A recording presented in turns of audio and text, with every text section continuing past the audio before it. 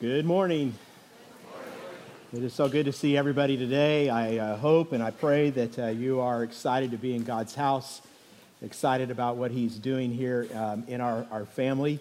While you are opening your Bibles and getting to Acts 9, where we're going to be studying this morning, I want to remind you about our new parking setup. We're going to have this until late fall when our new auditorium opens. It's going to be this way for a while, and you've probably noticed, but our gravel lot, which is on the north side, is now closed. It's under construction, and we have replaced that with a temporary gravel lot that's behind me. It's out here behind our sprung, and we are asking that everyone, except for our seniors, except for our parents with small children, and most of all, except for our guests, we're asking for everyone else to park in this gravel lot that is behind us. And this is going to be especially important as we move toward Easter and more people are showing up here, and we're going to have new people that don't really know their way around. And many of you are already parking there, and I want to say thank you to you. Really appreciate that. If you aren't already parking there, and you should be already parking there, I want to read you the theme verse that our elders have chosen for this season of construction and disruption. It's 1 Corinthians 10:10, which says, "And do not grumble, as some of them did, and were killed by the destroying angel." Just kidding. But we would be grateful if you could park out back if you are able. So thank you very much for that. And let's turn our attention to Acts chapter 9. Now, Acts chapter 9 shows us this story of the single most consequential life change in all of human history. It is the change when Saul becomes Paul. And I'm going to walk you through this very familiar story, and then I want to show you 8 lessons that we can learn when God transforms a life. 8 lessons that Paul's conversion teaches us about all conversions. We begin in verse 1. "Meanwhile, Saul was still breathing out murderous threats against the Lord's disciples. He went to the high priest and asked him for letters to the synagogues in Damascus, so that if he found any there who belonged to the way, whether men or women, he might take them as prisoners to Jerusalem. As he neared Damascus on his journey, suddenly a light from heaven flashed around him. He fell to the ground and heard a voice say to him, 'Saul, Saul, why do you persecute me?'" And I want to stop right there and say a couple things. I want you to notice, first of all, how Jesus sees persecution against his followers. He asks Saul, "Why are you persecuting me?" Jesus does not see the church as an it or as a building or as an organization, but as me. He has so united himself to his church. He says we are in him and he is in us. And here's what we need to draw from this. We cannot separate love for Jesus from commitment to his church. Jesus calls the church his bride, and you cannot love Jesus and hate his bride any more than you could tell me, "Mike, you're great, and we'd love to have you come over this afternoon for the Super Bowl party, but we don't really want you to bring that skank Dana with you, okay?" That's not going to work real right, okay? We're going to have a problem. Do you feel me here, okay? And you can also pray for me because I'm going to be in trouble. Let's bring this back here. Now, I say this because in every church community, there are people who say they love Jesus, but they're only marginally involved in the church's life. And according to God's word, it's crystal clear. To claim to know Christ means that you connect your life in obedience to the life of a local church, and that means committing to membership in that family and getting involved in ministry in that church family. And if it's not here, that's fine, but you need to be at a place where you can make that commitment and you can give your life and you can serve Jesus with other people. Now, I want to be clear. It's one thing if you're just new around here and you're just learning about who we are and you're praying through where God would have you to be. But if you are in a long-term pattern of just coming and attending and just coming and consuming, and you're unwilling to get connected and you're unwilling to commit your life, at some point that clearly becomes sin. Your unwillingness to commit and serve is diminishing and maybe even denigrating the value of the body of Christ. Now, some of you say, well, the church embarrasses me. Well, the church embarrasses Jesus too. And you embarrass Jesus. But if he identifies with embarrassing, broken things like you and like me and like the church, why would you think you're too good to identify with the church? Here's some signs that God is at work in your life. First of all, you get disgusted with the church. But then second, you get disgusted with yourself. And then third, you re-enter the church not as a Pharisee who condemns, but as a humble beggar who desperately needs grace. And you know that. Look at verse 5. Who are you, Lord? Saul asked. I am Jesus, whom you are persecuting, he replied. Now get up and go into the city, and you will be told what you must do. Now, later when Saul recounts this moment in Acts chapter 26, he reports something else that Jesus said right there, kind of in between those two phrases. Here's how he says it there in chapter 26. Jesus is speaking, Saul, Saul, why do you persecute me? It is hard for you to kick against the goads. Now, a goad was a sharp stick that was jabbed into the back of an ox's leg or its hindquarters, and the ox would be forced to move ahead, and the ox wouldn't like that and sometimes would kick against that goad. What goads were Saul kicking against? We're not exactly told, but there are some things that we can reasonably assume. First, the death of Stephen had to be bothering Saul. I think Saul never could get past the grace and the love and the confidence with which Stephen had died. Saul knew that he had helped put an innocent man to death. And then I think the same thing happened with the other Christians that Saul persecuted. The way they suffered, the way they died, it didn't make any sense to Paul. He wanted to know, why are these people so different? And then third, there was Jesus himself. I don't know if you've ever really looked at the chronology of things, but if you check it out in the study Bible maybe and look at this, you will see that Saul is probably only 5 to 10 years younger than Jesus. And there's a really good chance that during Jesus' ministry, Saul had been in Judea. There's a really good chance that he had heard of some of his teachings and his miracles, and maybe he'd even seen Jesus teach and seen Jesus perform miracles. He'd even seen Jesus himself. And some scholars speculate, is it possible that Saul had been there at the cross? He was part of the leadership. We don't really know, but it is clear that Saul could not get Jesus and his teachings and Jesus' love out of his mind. And then finally, there was Saul's own moral conscience.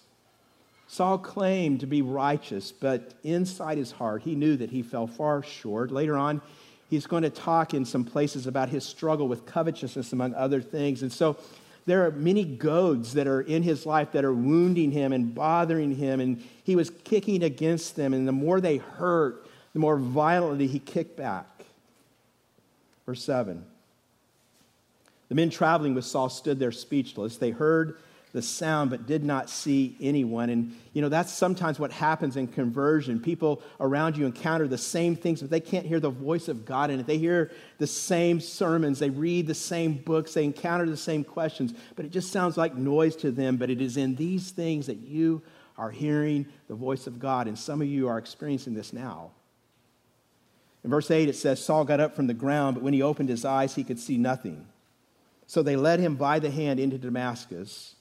For 3 days he was blind and did not eat or drink anything. Now put this together, and this is the picture that Luke wants us to see. Saul the strong, now kneeling before God. Saul, the one who thought he saw so clearly, now being led around by the hand because he is blind.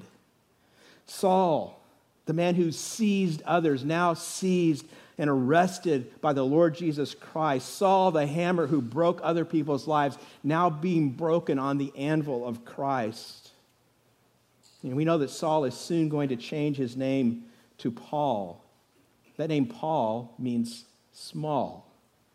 Saul was this strong Jewish name, a proud name. It was the name of that tall, strong, mighty first king of Israel. And so Saul, the strong, has now become Paul, the small. That's what Luke wants us to see. In verse 10, it says, in Damascus there was a disciple named Ananias. The Lord called to him in a vision, Ananias. Yes, Lord, he answered. The Lord told him, go to the house of Judas on Straight Street and ask for a man from Tarsus named Saul, for he is praying. In a vision he has seen a man named Ananias come and place his hands on him to restore his sight. Lord, Ananias answered, I have heard many reports about this man and all the harm he has done to your saints in Jerusalem. And he has come here with authority from the chief priest to arrest all who call on your name. Have you ever done this? Have you ever informed God of some information that he seems to be missing? It's like, Lord, I know you're up there and you know pretty much everything, but you kind of fly at the 30,000 foot level. There's some stuff happening down here in the ground I don't think you're quite aware of. So I want to tell you about those things. We think we need to inform God. And so Ananias is like, what? For a minute there, Jesus, I thought you were saying Saul of Tarsus. Yeah, that's a good one. This would sort of be like today, Jesus coming to you, let's say 10 years ago, and saying to you, I want you to go down to Walmart. Now, you already know it's going to be a bad thing. You hear that. He says, because I've got a guy I want you to meet, and I want you to take him to church, and after that, I want you to take him home, and I want you to let him stay at your house. His name is Osama bin Laden, and he's going to be a tall guy. He's going to have this turban thing and like a big ZZ Top beard. It'd be impossible to miss him. You'll know exactly who he is. Go. That would be a problem, right? Well, that's a really bad idea, and that's what Ananias is trying to say. And so, verse 15, but the Lord said to Ananias, go. This man is my chosen instrument to carry my name before the Gentiles and their kings and before the people of Israel. I will show him how much he must suffer for my name. Then Ananias went to the house and entered it. Placing his hands on Saul, he said, Brother Saul, the Lord, Jesus, who appeared to you on the road as you were coming here, has sent me so that you may see again and be filled with the Holy Spirit. Immediately, something like scales fell from Saul's eyes, and he could see again. He got up and was baptized, and after taking some food, he regained his strength. So that's the story. What does Paul's conversion teach us about all conversions? 8 lessons, 8 truths that I want you to see. Let's start with this one. Number 1, salvation is always and only by God's amazing grace. We cannot miss this. It's grace. You see, instead of executing Saul on the Damascus road as he deserved, Jesus shows Saul unspeakable grace. And Paul's never going to get over this. Paul's going to write these words in 1 Timothy chapter 1. Here is a trustworthy saying that deserves full acceptance. Christ Jesus came into the world to save sinners, of whom I am the worst. But for that very reason I was shown mercy, so that in me, the worst of sinners, Christ Jesus might display his unlimited patience as an example for those who would believe on him and receive eternal life. Can you hear the wonder in Paul's heart? Jesus saved me. This is why Paul becomes the preeminent theologian of God's grace. He knew that he could never deserve God's love. This is why Paul is going to write those breathtaking words about grace and salvation in Ephesians 2. For by grace you have been saved through faith, and this is not your own doing. It is the gift of God, not a result of works, so that no one may boast. Friends, this is the good news. Salvation doesn't come through effort, our effort. It is always a gift of God's grace. It always has been. It always will be. And that means that we can rest and we can stop trying to be good enough on our own. And some of you here today, you are so weary. You're so tired. You have been working and you have been running and you have been chasing your whole life, and it's never been enough. And the gospel says it isn't enough. The gospel says you will never be enough. But the good news is Jesus is enough. See, Paul's conversion reminds us that salvation is always and only about God's grace. And so if you've been running and if you've been chasing, you've been trying to find something, the gospel says to you today, just stop. Just stop running. Just stop and just turn around. And when you turn around, you will find Jesus there. Because God pursues sinners. God has been chasing you just like he pursued Saul. Even when you're not looking for him, just like Saul was not looking for God, he is after you. He is pursuing you. He wants to show you his grace. I mean, think about this. We see this in this text. Saul was not trying to get saved. He was not on a quest to find salvation. He was on a quest to persecute Christians. He wanted to arrest Christians. But God arrested him by God's sovereign grace. And God wants to do the same thing for you, but hasn't happened in your life. Number 2, all conversions involve surrender to Jesus Christ. They always do. Now, sometimes people will come and try to use Paul's experience of conversions as the model for everyone. And we actually have a phrase for this. We call this, what happened to Saul, the Damascus Road experience. But you need to understand how Paul experienced salvation was never intended to be the single model for everyone. Paul's surrender, however, is a model for everyone, because everyone who comes to Jesus must surrender. Now, this surrender can happen in different ways. For some people, it does happen dramatically, like here in Acts 9. But for other people, it will happen quietly. We actually see this in many places in the Bible. We see it actually in the book of Acts. There's one chapter in particular, chapter 16, that gives us 2 stories that show us this. You'll remember in Acts 16 the story of this dramatic conversion of the Philippian jailer. God sends in this earthquake. The building falls apart. He thinks he's going to die, and then he realizes that he is rescued, and he asks Paul, "What must I do to be saved?" Remember that story? But shortly before this has happened, earlier in the chapter, there's another story. And there's a woman named Lydia, and Lydia is converted more quietly. She simply heard the gospel, Luke tells us, and God opened her heart, and she repented, and she believed the gospel. Both of these people encountered Jesus. Both of these people were changed. In both cases, there was surrender. And that's what's going on here. Do not miss this. Saul is being humbled by the sovereign Lord, and so he can only humbly surrender to him. He says, "Who are you, Lord?" Think of how Jesus is humbling Saul. First of all, he's humbling Saul by showing him the truth that the resurrection is true. I mean, if Jesus wasn't alive, he wouldn't be speaking to Saul, right? So he is alive. He has been resurrected. Jesus displays his power to Saul to prove that he is who he claimed to be. He knocks him off his horse, throws him to the ground, reminding him who's in charge, and it's not Saul.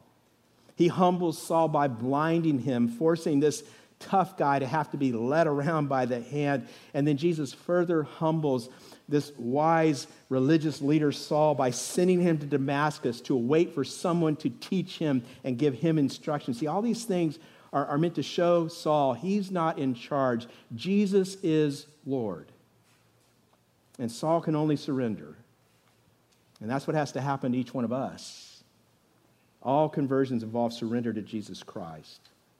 Number 3, conversion always requires confessing our blindness. I want to let you know ahead of time, we're going to spend more time on this one. I just don't want you to get nervous, okay? So you can relax. We're going to be here a little bit longer. But I want you to see some things. Saul's blindness is a picture of all people separated from Christ. Saul's blindness shows us the spiritual darkness and the ignorance that he had been living in. It's a darkness that could only be lifted by God revealing to him the glory of the truth about Christ. Paul's going to write these words to the Corinthians a few years later, 2 Corinthians 4. He writes, "The God of this age has blinded the minds of unbelievers so that they cannot see the light of the gospel of the glory of Christ, who is the image of God. For we do not preach ourselves, but Jesus Christ is Lord, and ourselves as your servants for Jesus' sake. For God, who said, 'Let light shine out of darkness,' made his light shine in our hearts to give us the light of the knowledge of the glory of God in the face of Christ." Saul thought he was righteous, but he was actually walking in spiritual darkness until Jesus arrested him and saved him and transformed him. I'm going to point out to you two main forms of spiritual blindness. The first is irreligious blindness. This is when you believe your way is better than God, or that you don't really need God, and so you pursue what the Bible calls sin. In our discovery classes, we point out that sin's middle letter is I, because that's what sin is about. Sin is you saying, I would rather be in charge because I know better than God. And maybe you've noticed this, but many times when you go down this road, at first it's great. Sin can be fun. And churches sometimes don't like to admit this. A lot of times Christians will try to tell people, sin is not fun. And sometimes people who don't know God are listening to them and thinking, well, you must not be doing it right if you think it's not fun. It is fun for a while. But sooner or later, you wake up. Sooner or later, you look around and you realize that you have left behind you a string of broken relationships. You realize that really you're just unhappy. You can never meet the right guy. You don't like your job. You find yourself thinking, maybe I just need to move to a new city, then it would be better. Life is always getting more complicated. I keep having one problem after another. And if this is happening to you, you need to realize God may be waking you up. God may be opening your eyes right now to your blindness. And I'm praying that for some of you, God is going to open your eyes, that he's going to show you he's not your enemy. See, some of you are right where Saul was. And I hope you see this, and I hope that you will stop kicking against those goads God is bringing into your life. Now, the second form of blindness is religious blindness. This is actually what Saul has. This is when you think that you can be good enough to earn God's approval, that if you will just try hard enough and keep the rules enough, then God, he's going to accept you. Now, why is this blindness? I'm going to kind of give you a short theology lesson to show you. You see, when sin entered the human race, two things happened to us. The first is spiritual death. We died spiritually. Our love for God died, and we replaced that love and that worship with all kinds of things instead of God, in place of God. It's like John Calvin once said, the human heart is an idol factory. We're always manufacturing, creating, building new idols, new things that matter more to us than God. And the result of this was that God's laws to love and serve and glorify him, they became unnatural to us because of our spiritual deadness. And so we resist the things of God. And if we try to do them, and people who don't know God do try to do them, if we try that, then we chafe against them. Someone gave an illustration of this. It's like you're bending a metal bar, and if somehow you could bend that bar into the shape of a U, then one of two things is going to happen. At some point, you're going to lose your strength and stop holding that bar, and when that happens, that bar will snap back to its original shape. Or if you're able, you may put enough pressure on that bar and push it hard enough that it ends up snapping in the middle, it breaks. And this is what happens when God's laws come to an unregenerate heart. You try to keep them, and it doesn't work. And you either go back to your heart's original shape whenever the pressure is gone. This is why people sometimes behave the right way around certain people, but then when they get alone or then when they get with other people, they go back to doing the things that they really want to do. The other side of this is you can become a religious hypocrite. You can be doing things on the outside that you don't really feel on the inside. And there are people, and I've seen this over the years as a pastor, who get to the place where it's like they snap spiritually. They will say, I'm just sick of all these rules. I'm going to do what I want. And this will help you understand some people you've known. This is why some people who have gone to church for years and they seem to be righteous, godly people for years, and they seem to be serving God for years, all of a sudden they walk away and you look and you see they are living a totally different life, and you find yourself thinking, what has happened? I'm so confused. How could this be? And it may be that they never knew God, and now they've reverted to their original place. Their lives were never changed. See, if you try to change your heart through keeping the law like Paul did, it will never work because we're spiritually dead. The other thing that happened when we sinned, we see this in Genesis, is that spiritual nakedness came into existence. We realized that we were naked. Now, of course, the story is Adam and Eve were naked before they sinned, but they had no shame about it. The early church father Athanasius said that they were not shamed because they were clothed in the love and acceptance of God. But sin stripped that away, that sense of acceptance. Sin brought shame, and sin brought guilt, and something is wrong, and you always feel it. You feel naked and exposed. And so what do you do? I mean, what do you do if you're naked and you're normal? Well, you want to put clothes on, right? I mean, some people don't, but if you're naked and you don't want to put clothes on, you're not normal. Can we agree on that, right? Now, spiritually speaking, the way we try to clothe ourselves is with good works. You see, we don't feel spiritually naked when we think we're good. And what that means, if we are trying to make ourselves feel spiritually good through our works, is that ultimately we are doing these good works for ourselves. We are doing these good works to feel good about ourselves. We are doing these good works to justify ourselves. We are not doing these good works for God. And when we have that kind of heart, what happens as we try to do these kind of good works is that they are hypocritical because they're just covering up the actual shape of what's inside our hearts. And then, secondly, they are ultimately selfish. We're doing them for pride, proving ourselves to other people how good we are. And this is why the reformer Martin Luther once said that we not only need to repent of our sin, we need to repent of our righteousness. He was saying we need to repent sometimes of the sinful reasons that we can use to do good things. And that's where Saul was. You see, good works that are done from a spiritually dead heart and as an attempt at self-justification always will lead to weariness.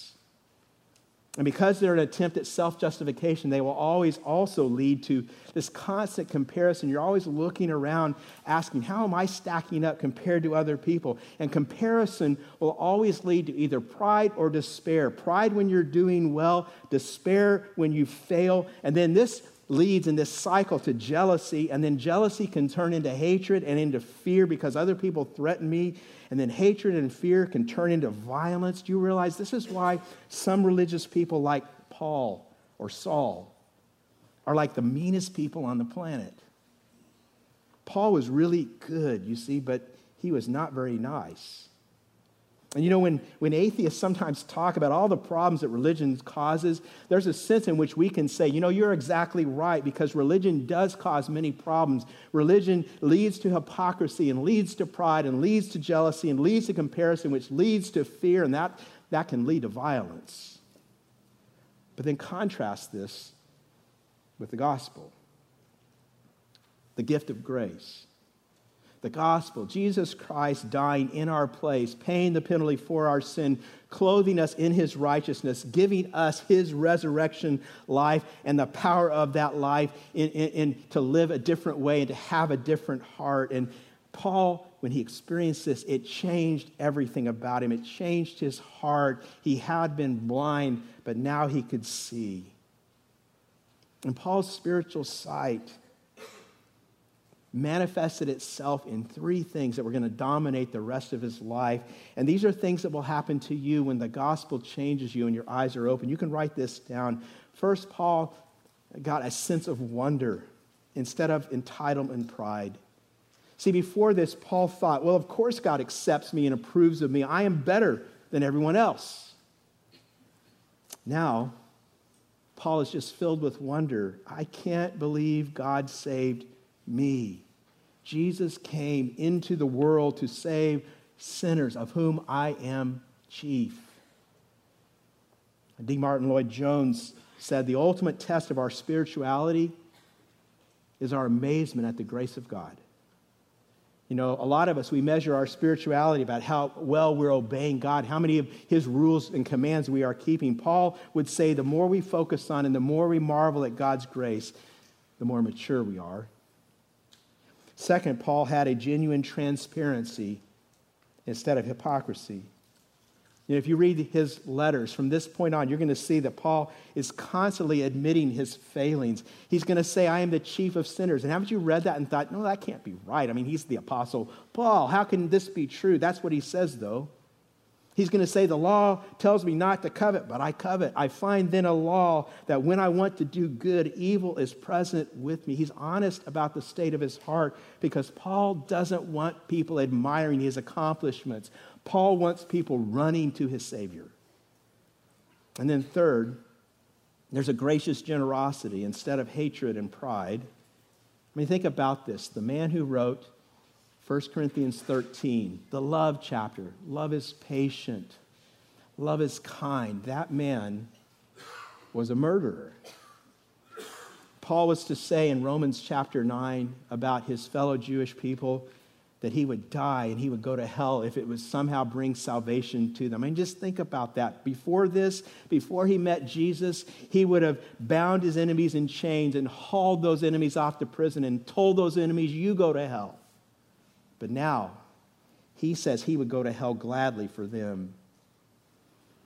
Remember when I said a couple of weeks ago that those who believe the gospel and behold the gospel become like the gospel?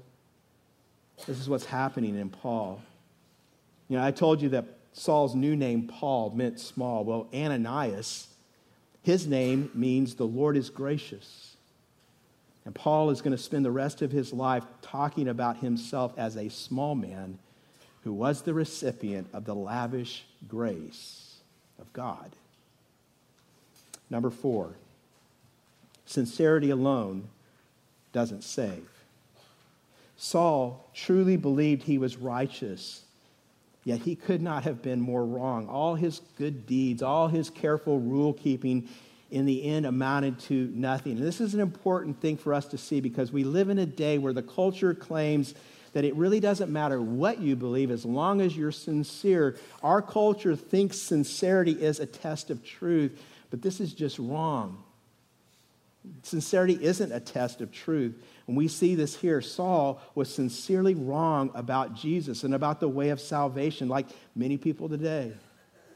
In Romans 10, verses 1 through 4, he's going to write about how his brothers, the Jewish people, the Israelites, that they are zealous for God, but their zeal is not based on knowledge. See, we need truth. Just because we're zealous for doing something, we're sincere about it, doesn't mean that that's going to save us. You have to put your faith in Jesus alone for salvation. That is the truth that saves us. Acts 4:12 says, salvation is found in no one else, for there is no other name given under heaven to men by which we must be saved. So sincerity alone, it does not save. Number 5, when God converts, he always gives the Holy Spirit. We see Paul receiving the Holy Spirit in verse 17, and this is what happens to every Christian who truly repents and truly turns to Christ for salvation. Saul is going to go on later to write a lot about the Spirit's involvement in Christians' lives, and we're going to be talking more about this in the weeks ahead, and so we're not going to spend time here, but I just want you to see this is important to understand. Receiving the Holy Spirit is a central part of conversion, of coming to faith. Number 6, and this is so important, your past isn't greater than God's grace. And I'm kind of thinking right now, there's somebody sitting here, and God brought you here just to hear this. Be reminded, Saul was a murderer. This is a truth that gets expressed several times in the New Testament. Right here in verse 1, Luke writes, "Meanwhile, Saul was still breathing out murderous threats against the Lord's disciples." Later in Acts 22, when Paul is retelling the story of his conversion, he's going to say this about himself.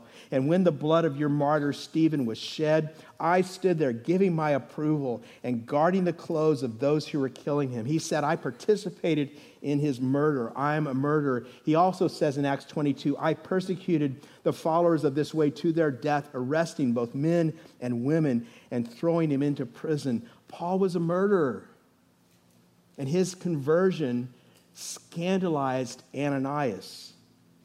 We're going to see this later. His conversion scandalized those first Christ followers, other people in the church. And it's kind of interesting in verse 15 as we read, Jesus has to say to Ananias, "Go." You ever say that to your kids? They don't want to do what you want them to do, and you just say, "Go." You just tell them they got to do it. He says, "Go. This man is my chosen instrument." You need to understand that real grace is always scandalous. Real grace is always going to trouble us. We're always going to wonder, how could that be? How could that person be forgiven? How could God wipe that away? John Newton, who we know as the author of the lyrics to Amazing Grace, in his earlier life was the captain of a slave ship. He was a slave trader. And after he came to Christ, from time to time, he actually helped to lead the fight against the practice of slavery. But he would sometimes see slave ships, and he said, every time I saw a slave ship, it would fill me with horror, because he said, that was me. I did that, and I did that freely. I chose to live that way. John Newton never got over the scandal of grace that he received from Jesus. That's why he wrote those words that we love. "Amazing grace, how sweet the sound that saved a wretch like me. I once was lost, but now I'm found. Was blind, but now I see." Do you think John Newton was thinking about Acts 9 also when he wrote those words? See, the Bible shows us over and over and over again that God has determined to glorify himself in the saving of sinners. And it seems that the deeper the depravity, the greater God's glory in showing grace. That's why Paul will write in 1 Timothy 1:15 that I am the worst of sinners. And again, we read those words and we think, no, he's the Apostle Paul. That can't be right. But Paul says it is. You know, there are two things about the gospel that are really difficult to believe. Number one, that you are so bad that Jesus had to die to save you. And then number two, that he was so gracious that he was glad to die to save you. I wonder, which of those two do you have more trouble believing? Do you have trouble believing that you were so bad he had to die? You know how you struggle with this? Hell offends you. If you find yourself thinking, hell really can't be that bad, it must not really be what it seems, the Bible seems to say that it is. If you find yourself thinking that, it's probably at root because you don't really think that you are that bad. It's probably because you don't really think that you deserve to go to hell. Well, the Bible says you are that bad. You are, and so am I. Do you struggle with this? Or maybe it's that you struggle with the fact that he was so loving that he was glad to die to save you. You see, conversion is kind of this dual realization, and Tim Keller was the one who said this, I think, the first time I ever heard it. It's the dual realization that I am worse than I ever dreamed, and God is more gracious than I'd ever hoped. And when you get that and put those two things together, you are saved. Amazing grace, how sweet the sound that saved a wretch like me. Jesus saved Saul, the murderer. Jesus saved John Newton, the slave trader. And I want to tell you this morning, it is no more of a miracle. It is no more of an amazing thing that he saved you and that he saved me. Salvation is by grace, always amazing grace. And one of the things that means is that your past isn't greater than God's grace. Number 7, your past doesn't prevent God from using you. Again, in Acts 9:15, Luke writes, "But the Lord said to Ananias, 'Go, this man is my chosen instrument to carry my name before the Gentiles and their kings and before the people of Israel.'" Think about this. Saul the murderer is chosen by God to stand before kings. God takes the greatest enemy of the church, the man with the blood of God's saints on his hands, and he puts him before kings with the salvation of the world on his lips.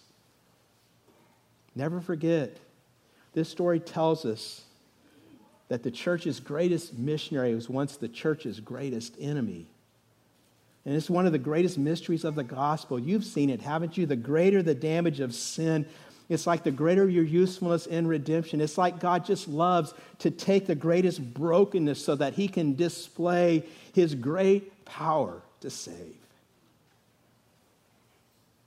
Again, the greater the need for grace, the greater God's glory in bestowing it. And so to Paul, he says, "Get up, you murderer. I have a plan for you. You are going to save the lives of millions." I want to ask you this morning, what makes you feel disqualified? Is there some horrible, embarrassing mistake or failure in your past? Have you done something, or have you lived in such a way that you find yourself thinking, there is no way that God can save me, and even if he could somehow save me, there is no way he could use me. I'm going to be disqualified. No way. Maybe you live this day in the presence with this particular continual struggle with the flesh, and you think God cannot use you. You think that you're too bad for God to use. Let me give you the good news, okay? You're worse. But God's grace overrides that. God's grace overwhelms that. And the truth is, those things that make you bad are the very things that God intends to forgive and cleanse and then use as instruments of his redemption. It's why he saved you from those circumstances he saved you from, so that you would be able to better help those who are in the same circumstances. Sometimes the sin you struggle with and the pain you go through make you uniquely qualified to speak redemption to others in those same places. Number 8, the last. This is so good. When God saves you, he gives you a new family. Verse 17.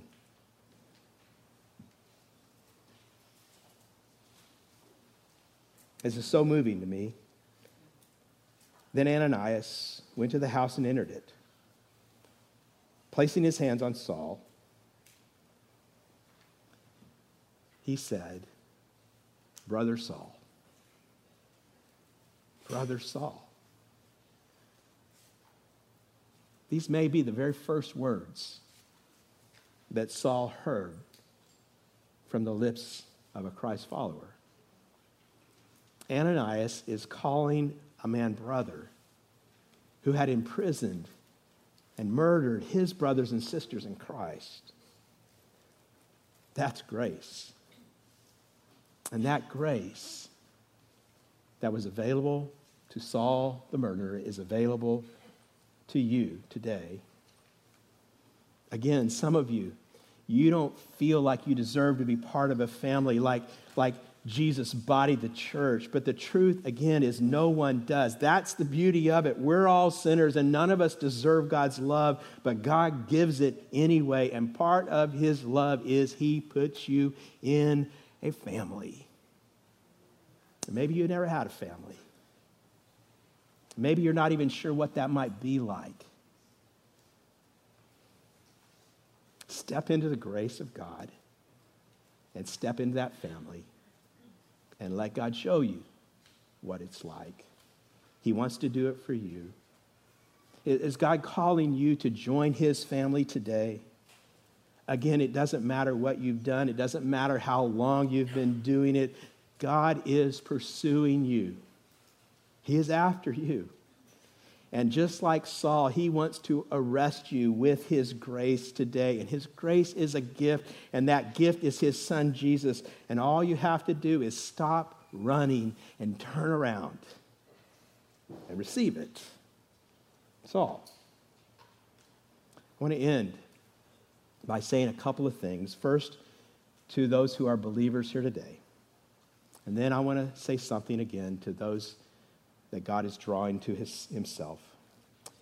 If you're a believer today, I want to ask you, have you lost the wonder of God's grace?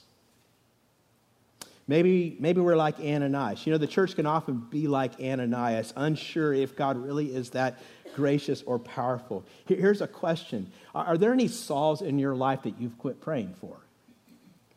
Because you think they're too difficult to save. What if the problem with the Sauls in our community is not that God isn't willing to save them, it's just that God's people aren't believing that God is willing to save them and that he's there to save them?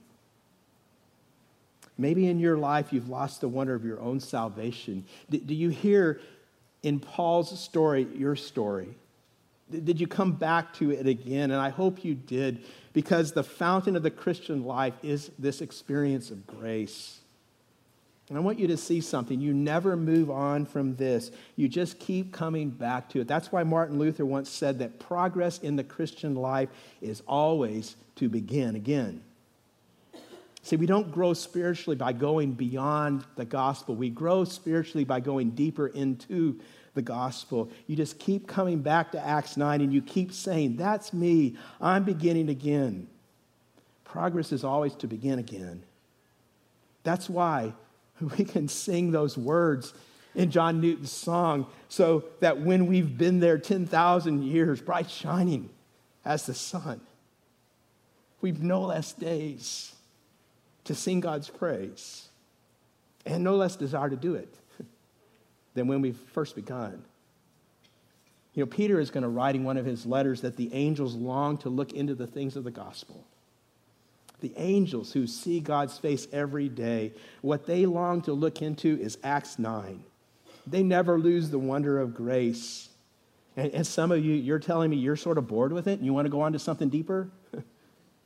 The angels who see God's face every day want to rehearse what happened to Paul, because that is the sweetest sound of all to them. See, to progress is always to begin again. The measure of your spiritual growth is your amazement at God's grace. So never get over that. And then some of you, maybe God brought you here, and maybe for the first time in your life, some things are making sense to you. You're realizing God has been pursuing me. You're realizing I've been blind. Maybe God is opening your eyes today. Do you believe that Jesus can save you like he said he could, and that he has a plan for you? I've said it before, I'm going to say it again. He is chasing you, he is pursuing you, and all you have to do is turn around. He's right there. All you have to do is receive the gift of grace that he offers to you. You can be saved. Your life can be transformed, just like Saul's life was transformed. Would you bow your heads as we pray together?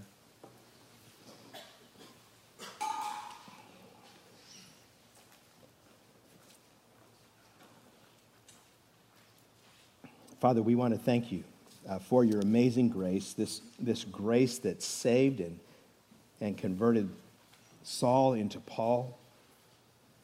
This grace, Father, that saves and converts us still today. Lord, may we never lose our amazement that you pursued us and you opened our eyes, that in spite of our past, you still love us and you still want to use us. Lord, I want to pray for those who haven't met you yet, and I want to ask you, open their eyes today.